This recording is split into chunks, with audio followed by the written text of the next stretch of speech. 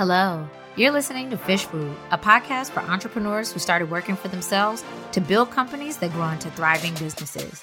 Here, we provide bite-sized accounting and entrepreneurship advice in 20 minutes or less. I'm your host, Keila Hill Trawick, and whether you're acting as your own accountant or looking for a new one, this podcast is for you. Welcome to the show. If you make income more often than not, you're going to owe taxes on those earnings. And making money is the point, right? We're in business to earn more than we spend so that we can use profits and wages to create the lives that support our personal well-being. But along with having extra money comes the associated income tax burden that we all must prepare for, both via payroll taxes withheld and quarterly estimated taxes. Also comes with the realization that all the money that we earn doesn't actually belong to us. So today I want to talk about 3 ways to reframe tax payments as money that was never ours to begin with. Let's start with the fact that we've talked about before. You shouldn't be doing your own taxes. Not only is it unlikely to be your area of expertise, it also affects a lot of other parts of your business that you may not even realize. And you're not alone in this need. It turns out that 70% of small businesses employ tax professionals for tax preparation and to represent their interests before the IRS. And there's 3 reasons that tax payments are handled differently than other costs that you incur. The first is that taxes are not expenses. Because you are taxed on profit, you can't also have taxes as an expense that you use to get to profit. It would be double counted and is wrong. So your estimated taxes shouldn't show up on your P&L, and your taxes that are withheld from employee salaries are just part of salaries and wages. You're either going to want to see taxes paid, so I'm talking about estimated taxes here, as a separate other expenses line on your P&L, which I've seen people do, but what we prefer to see is a line on the balance sheet. So where you have your owner's equity, owner's pay, owner's draws, this is where you want to put those estimated payments. Again, we want to make the really clear distinction that this is not an expense and that it doesn't affect your taxes due, right? These are payments made after tax due is already assessed. The next thing is savings for taxes shouldn't be counted as cash on hand. So if you listen to our episode on having cash on hand, you know that that amount is really for future needs. We want to be able to both cover operating, regular maintenance needs, and be able to pay if there's any dip in the business or anything unexpected that we have to pay for. And that means that this tax money that is already being set aside to go somewhere else shouldn't be counted because you're not expecting to use that for future needs because it already has a place to go. Now, as long as it's sitting in the bank, it looks like extra before you make your estimated payments. But I really encourage you to leave it in there. Even after you file your taxes, start making a determination of whether or not you actually need to move that money.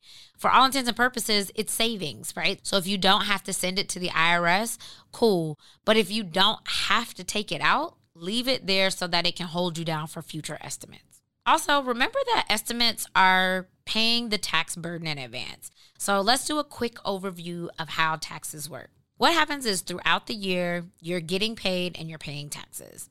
So you are getting paid either through wages and or through self-employment income or business income. And throughout the year, you're paying taxes generally in 2 ways. 1, from withholding from your paycheck, and 2, estimated taxes that you're paying on the deadlines throughout the year. And you're doing this throughout the year, and all of those payments are estimates. Now, at the end of the year, during tax season, you're going to settle up. And so you put in what you actually earned. You get assessed credits and deductions and all of those things. And we are going to call the tax preparation system magic. It's going to bring it all together and say, okay, bet you owe X amount of dollars. The next line is where your payments come in, where you say, oh, well, I already paid you some throughout the year. I made this much in payments through my payroll withholdings, and then I gave y'all some extra money for the estimated payments. And you either overpaid and you get a refund, or you underpaid and you owe the difference. But remember that that money that you're setting aside is an estimate towards money that you're going to owe anyway. And so you want to have a sense of how that works so that it doesn't feel like taxes are kind of taking your money away, even though I know it still feels like it does. All right, so what can you do to prepare for this? The first thing is to open a tax savings account. I highly recommend that you have a separate account that you put money aside for taxes, because that way it's also a really clear visual reminder that that money is not part of the operating money that you have to run your business. You're going to want to put aside at least 30% of your profit each month in that account to cover federal and state payments. Now, this is at least. Everybody's tax situation is different, and your tax rate might be a little bit more or a little bit less than that.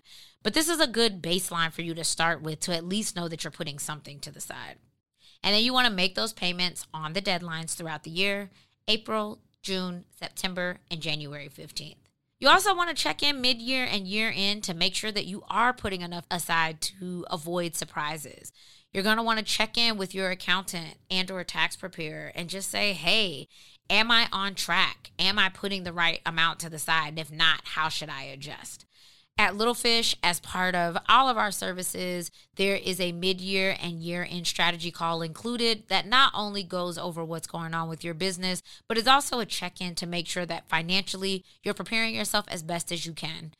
Again, we know that these are estimates and we try really hard to get as close as possible, but the main goal is that you avoid the surprise of coming to tax season not having any idea what you're going to owe.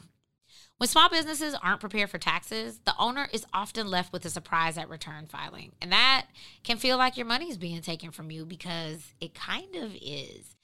But if you set the money aside to pay taxes throughout the year via a separate bank account, you have a better insight as to what funds are available to invest in other areas of your business. Remember, the tax man comes for his first, and what's left over is yours. Plan accordingly. If you need help preparing for tax season so that it's seamless and less stressful, we invite you to sign up to partner with us for the Tax Prep Suite.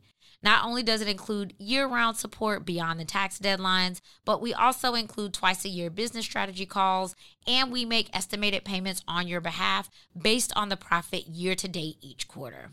Look for more at littlefishaccounting.com/tax-prep-suite. The link will also be in the show notes. Thank you for joining us today. If you like what you heard, I've got good news for you. We're supporting you all over the internet. Check out our Instagram at Little Fish Accounting or our website, littlefishaccounting.com, for guidance, resources, and ways to work with us. Plus, don't forget to subscribe to the podcast to make sure that you don't miss a future episode. See you next time.